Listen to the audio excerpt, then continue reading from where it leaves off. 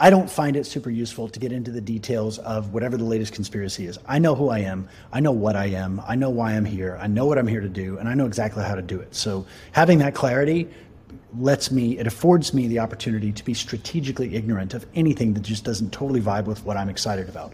That being said, if consent is required from the masses, then whatever game is going on, they've got to put all sorts of signals out there to let you know what's going on.